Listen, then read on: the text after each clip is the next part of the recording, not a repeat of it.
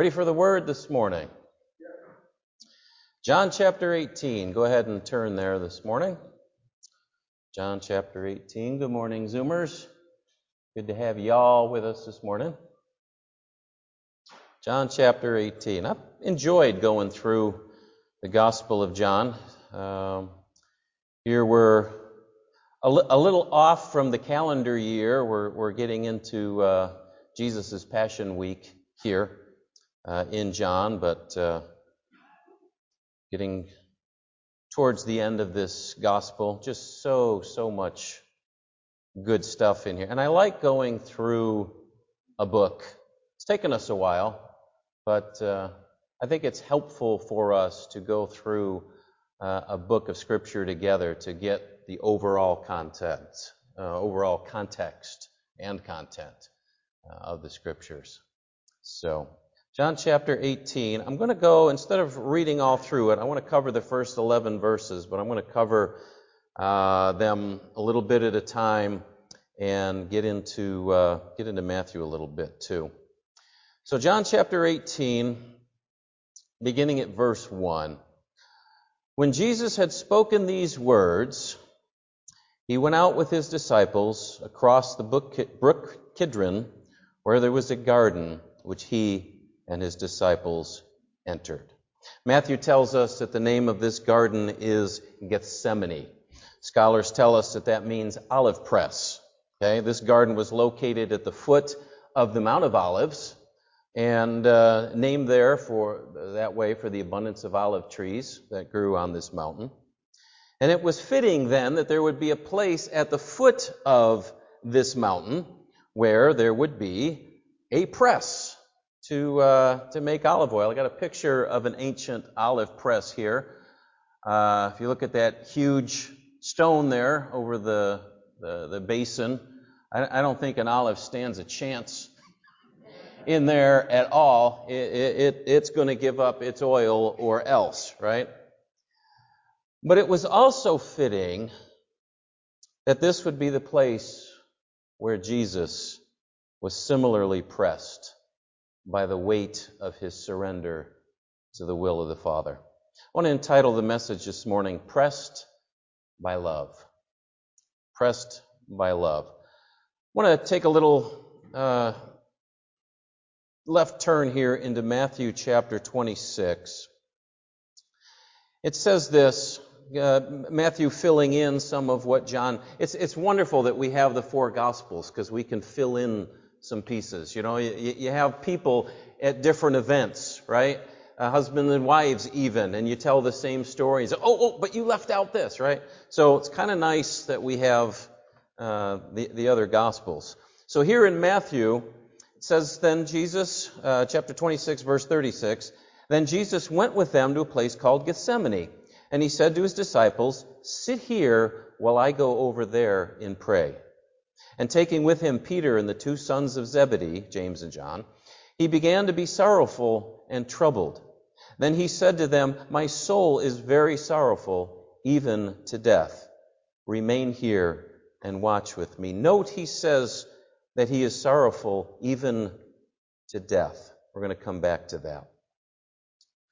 Going on to verse 39, and going a little farther, he fell on his face and he prayed, saying, my Father, if it be possible, let this cup pass from me. Nevertheless, here's those incredibly infamous words, not as I will, but as you will. And he came to the disciples and found them sleeping, and he said to Peter, could you not watch with me 1 hour? Luke tells us that he had already asked them to pray before he went a little bit further on and began to pray himself. But he comes back to his disciples, Peter, James, and John, his inner circle, his closest of closest buddies, right? And he finds them sleeping. Now, you and I can be quick to judge the disciples. I've done this all the time. I judge Israel in the Old Testament, and I say, look at those people. And then God says, what about you? And I go, okay. But, you know, it's dark, it's night, it's late. They just finished the Passover meal together where there was wine, okay? So, how many of you Probably not, but it's happened to me. How many of you have ever tried to pray at night and fallen asleep on God? Anybody want to lift their hand just a little bit? Okay. How many have done that in the morning when you haven't had all the coffee in yet, right? Okay. So we can look down on them, but you know what? We'd have been there too, right? So, yes, Jesus is certainly a bit disappointed in his best buds. And he encourages them again to pray. But having taken on human flesh himself, he acknowledges the battle that you and I can face. Right? Matthew 26:41. Watch and pray that you may not enter into temptation. The spirit indeed is willing, but as we all know, the flesh is weak. Right? Yeah. Have you ever had great spiritual intentions and not followed up? Right? Either to do something for the Lord or not do something you weren't supposed to do, and you came up short because of the weakness of your flesh. Right? Guilty as charged. That's why he says to pray that they don't enter into, or we might say give into, temptation. Right? Not depending on our own willpower, but looking in faith to the power of God. It's the same idea, I believe, in the Lord's Prayer. Lord, steer me clear from temptation, right? Because I know, right? I've already said, Lord, forgive my debts as I forgive my debtors. I'm looking at myself. I'm looking at my own weakness. I said, Lord, would you steer me clear from temptation today? Because I might fall, right? It's humbling. So again, for the second time, Matthew 26:42 says, he went away and prayed, my Father, if this cannot pass unless I drink it, let your will be done. Luke 22, Luke the researcher, the physician, says this in verse 44. He says, and being in agony, he prayed more earnestly, and his sweat became like great drops of blood falling down to the ground. Here we're coming back to Jesus being sorrowful to the point of death. How many have ever seen the movie The Passion of the Christ? Okay. Do you remember the scene where those bloodthirsty Roman guards are scourging Jesus with that cat o' nine tails, with the bits of metal and pottery, embedded in them, right? Until he is so badly and brutally beaten, his body is literally convulsing, right? Powerful scene that we've never seen in any other Jesus movie. It's just, and that probably was cleaned up from what, actually happened to him. Uncontrollable convulsing from the pain, the shock, the loss of blood. Jesus knew that this is what he was going to be facing. He knew as he knelt there in the garden talking to his Father, he knew this was up ahead for him. Add to that, right, the further agony on the cross. His arms up in this position, his feet nailed, every breath that he had to exhale, pushing on those nails in his feet, every breath excruciating, right? And then add to that something that you and I will never, ever comprehend. Spiritually speaking, he bore the weight of the sin of mankind. How many have done something wrong? Just maybe even a little bit. You know what guilt feels like? Right? The weight of guilt, the weight of failure, the weight of mistake. Oh, man. Right? You're just can you imagine bearing the weight of the sin of the world? Hitler, Stalin. Right? Bearing that on himself. We'll never quite grasp it. We simply read these words, let this cup pass from me. And we can miss what Jesus was going through in that garden called the olive press. That image of that heavy boulder crushing the olives. He knows what's coming. And he, in human flesh, with the same self-preserving fight or flight response that any of us would have when we know we're going to go into a tough situation, right? He's feeling the same thing. He's got human flesh, right? He had to make a choice. At that moment, knowing what was coming, Jesus made a choice in the garden. It was still his choice. Do you realize that? Do you realize that at any minute he could have backed out? He could have said, no way. Not worth it. Not going to do it. I'm innocent. I don't deserve this. Right? He still could have bowed out. Imagine the struggle going on in him. He sweat, as it were, Luke said, as drops of blood dropping to the ground. The medical term for this is hemohydrosis. The struggle, the intensity of the struggle, right? So great that the blood vessels in his forehead burst, mixing blood in with his sweat, and sweating profusely as those red drops would hit the ground. The struggle was fantastic. But your salvation and mine and everybody else's was more important to him. He had a choice. It was you or him, me or him. And he chose you. And I love, somebody coined this phrase somewhere in the last couple thousand years, if you'd have been the only one, he'd have done it for you. We all know that to be true, right? You ever thought about that personally, though? He went through this. He made that decision. Imagine if you were the only condemned sinner on the face of the earth, and you're sitting over there, able to somehow see him in the garden, and there he is, and he's making that choice, and he says, Chase is worth it. Walt's worth it. Shirley's worth it. Skip's worth it. I'm going to do it. I'm going to do it. Yeah, you're worth it to him. You're worth it. So like Olive in the press, his human will, that self-preservation, was crushed to bring forth the oil of surrender, the oil of healing for an otherwise incurable wound of sin.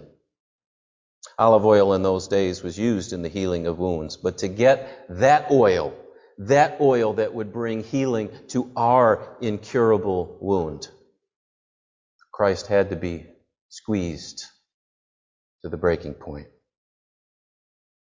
Back to our text in John 18. Verse 2, Now Judas, who betrayed him, also knew the place, for Jesus often met there with his disciples. So Judas, having procured a band of soldiers and some officers from the chief priests and the Pharisees, went there with lanterns and torches and weapons. Judas, who had left the Last Supper, right, to make good on his promise to the Pharisees and the Jewish leaders to hand Jesus over to those who wanted him dead. He arrives on this scene at that point, right? It's dark. They got lanterns, torches, weapons, so that they could arrest Jesus secretly under the cover of darkness, something they couldn't do in the daytime because the crowds, still held him to be a prophet. Verse 4, Then Jesus, knowing all that would happen to him, came forward and said to them, Whom do you seek? And they answered him, Jesus of Nazareth. Jesus said to them, I am he. Judas, who betrayed him, was standing with them. But when Jesus said to them, I am he, they drew back and fell to the ground. Did you miss that in your first reading of this gospel, maybe? He said, I am he, and they drew back and fell to the ground. Jesus, creator of heaven and earth, right? Remember what we read in John 1, the world was made through him, yet the world did not know him. He says, whom do you seek? They say Jesus of Nazareth, and he utters the same words that he spoke to Moses from the burning bush. I am he. Not I am this little boy that grew up in Nazareth. I am he. I am John 1:1. I am the Word made flesh. I am the creator of heaven and earth. And when he spoke those words, they came forth with such power. Right? You ever been startled by a snake or something like that? Just something you weren't expecting, right? Your own face in the mirror in the morning? No, that only happens to me. But, just that you draw back. How many have ever fallen over? You've been so startled. Imagine the power of those words. I am he. Whoosh. Bam. Right? Down they go.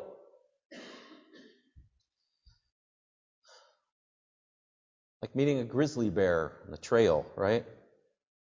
You remember what he said in John 10? He said in verse 17 of John 10, he said, I lay down my life so that I may take it up again. No one takes it from me, but I lay it down of my own accord. We get a picture of that right here, don't we? No one takes my life away from me, right? I am the I am. Boom. Down they go. To prove you're not putting God in chains here. I'm coming willingly. And he almost invites them again. They've hit I just kind of think they hit the ground. Why don't they just go, whoa, this guy is just, whoa, I'm out of here, right? But he almost blinds them to it a little bit. I think. I don't know what they were thinking, but he invites them again. Whom do you seek? And they get up and they brush themselves off again. They say, Jesus of Nazareth. And he says, I told you that I am he. So if you seek me, let these men go. This was to fulfill the word that he had spoken a couple chapters ago. Of those whom you have given me, I have lost not one. Then Simon Peter, having a sword, drew it and struck the high priest's servant and cut off his right ear. The servant's name was Malchus. So Jesus said to Peter, put away your sword into its sheath. Shall I not drink the cup that my Father has given me? He had already made that choice, right? Here's Peter wanting to defend his master and his friend. And he goes into protection mode, doesn't he? He draws his sword. And interestingly enough, doesn't Peter put his life on the line here? I mean, there's swords, there's soldiers, they're coming out here intending to maybe do battle with with the 12. And Peter starts this thing out. We want to condemn him a little bit for denying the Lord 3 times, right? But here he is. He's putting his life on the line, isn't he? So, he draws his sword and he cuts off the ear of the servant of the high priest. And just in case anybody wants to check this out for historical accuracy, it was the right ear and the guy's name is Malchus. I love that. They talk about the gospel, the whole Bible being just a bunch of stories and this and that. You know why the gospels have survived this long? Because they had plenty of time back then to go find Malchus and say what happened in the garden, right? Especially Luke. Luke researched everything, right? Right down to the last thing. When they talk about that Jesus appeared to 500 after he had risen, and some of them are still alive, right? Because you could check these things out. You could verify these things. You could talk to people and they would say, yep, that's the way it was. I mean, remember, the Romans and the Jews had a vested interest in shutting this thing down. They wanted nothing to do with this whole Christian thing, right? But they couldn't because there were verifiable things. Go find Malchus. It was the right ear. He'll tell you. And I can't imagine that Malchus was not a living testimony after that. I mean, if that had happened to you and you're sitting there in pain and your right ear is off and Jesus comes and whoop, whoop, there's the ear again. Whether he picked up the old one and put it, I don't know. But he's the creator. He can do whatever he wants, right? And he's got to be standing there in that garden going, right? I don't know. Maybe he was deluded. I mean, the Pharisees saw miracle after miracle and they didn't care still. But whether or not he wanted to be a living testimony for Jesus, he still was, right? Yeah, there it is. So what do we get from all this? What do we get from all this? Jesus in the garden, Jesus the I Am, can't take his life from him. The Father didn't demand his life from him. Jesus gave it up for you, for me, and for the people that we work with, and for the neighbor next door and across the street, and the person that we have a strained relationship with, etc., etc., etc. He did it, didn't he? Jesus didn't just say he loves you. He proved it. Beyond all doubt, Jesus, Son of God, Creator of all that is, loves you that much. And he proved it. As Isaiah the prophet foretold, Isaiah 53, but he was pierced for our transgressions. He was crushed like an olive for our iniquities. Upon him was the chastisement, that's a pretty word for what he suffered, was the chastisement that brought us peace, that gave us peace with Almighty God. We were his enemies according to sin, destined to be separated from him forever, judged and justly condemned to an eternity of darkness and weeping and gnashing of teeth. He took that would bring us peace with God, and by his wounds we are healed. Nobody took his life from him. He gave it willingly. For the joy set before him, he endured the cross, scorning its shame. That joy, I believe, is that Greg would be sitting here in church, that Rob would be sitting here, Elaine would be sitting here today, Bart would be sitting here, right? Betty would be sitting here today. That was the joy. B would be here today. Eric would be here today. I could name you all, right? The joy set before him. The joy. Remember when the prodigal son came home, right? He was lost and now he's found. We had to celebrate. We sang that song this morning, You Dance Over Me When I Am Unaware. You sing all around. The Bible says he rejoices over us with singing. Do you understand what your salvation means to the Father? What it means to Jesus, that you are here, that you have a relationship with him, that your sins are forgiven, that you've been given righteousness, that you're going to be with him in heaven for eternity. He is ecstatic with joy over you. He didn't just die for you, an unworthy sinner. He looks down at you and goes, they made it! They made it! They're mine! I'm going to be able to enjoy them up close and personal for all of eternity. They were dead. They were perishing. They were destined for lost. But now they're found. They're mine. He rejoices over each and every one of us, even though we're imperfect. Even though we blow it, even though we fail, He rejoices over us. We made it because of that sacrifice on the cross. Amen.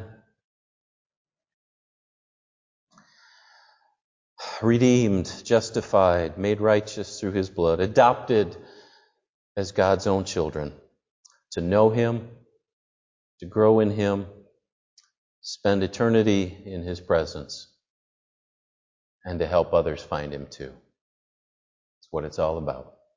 Amen. Let's pray. Jesus, what can we say? What can we say? You chose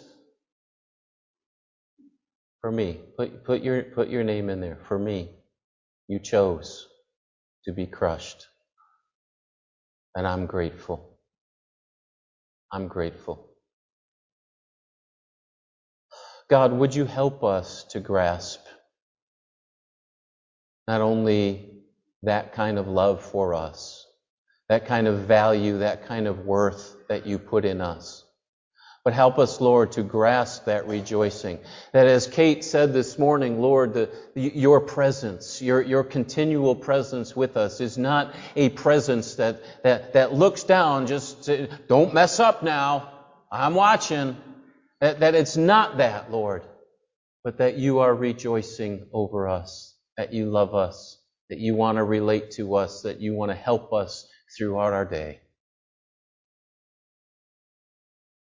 Help us to know that, Lord. And you may be here or you may be listening online,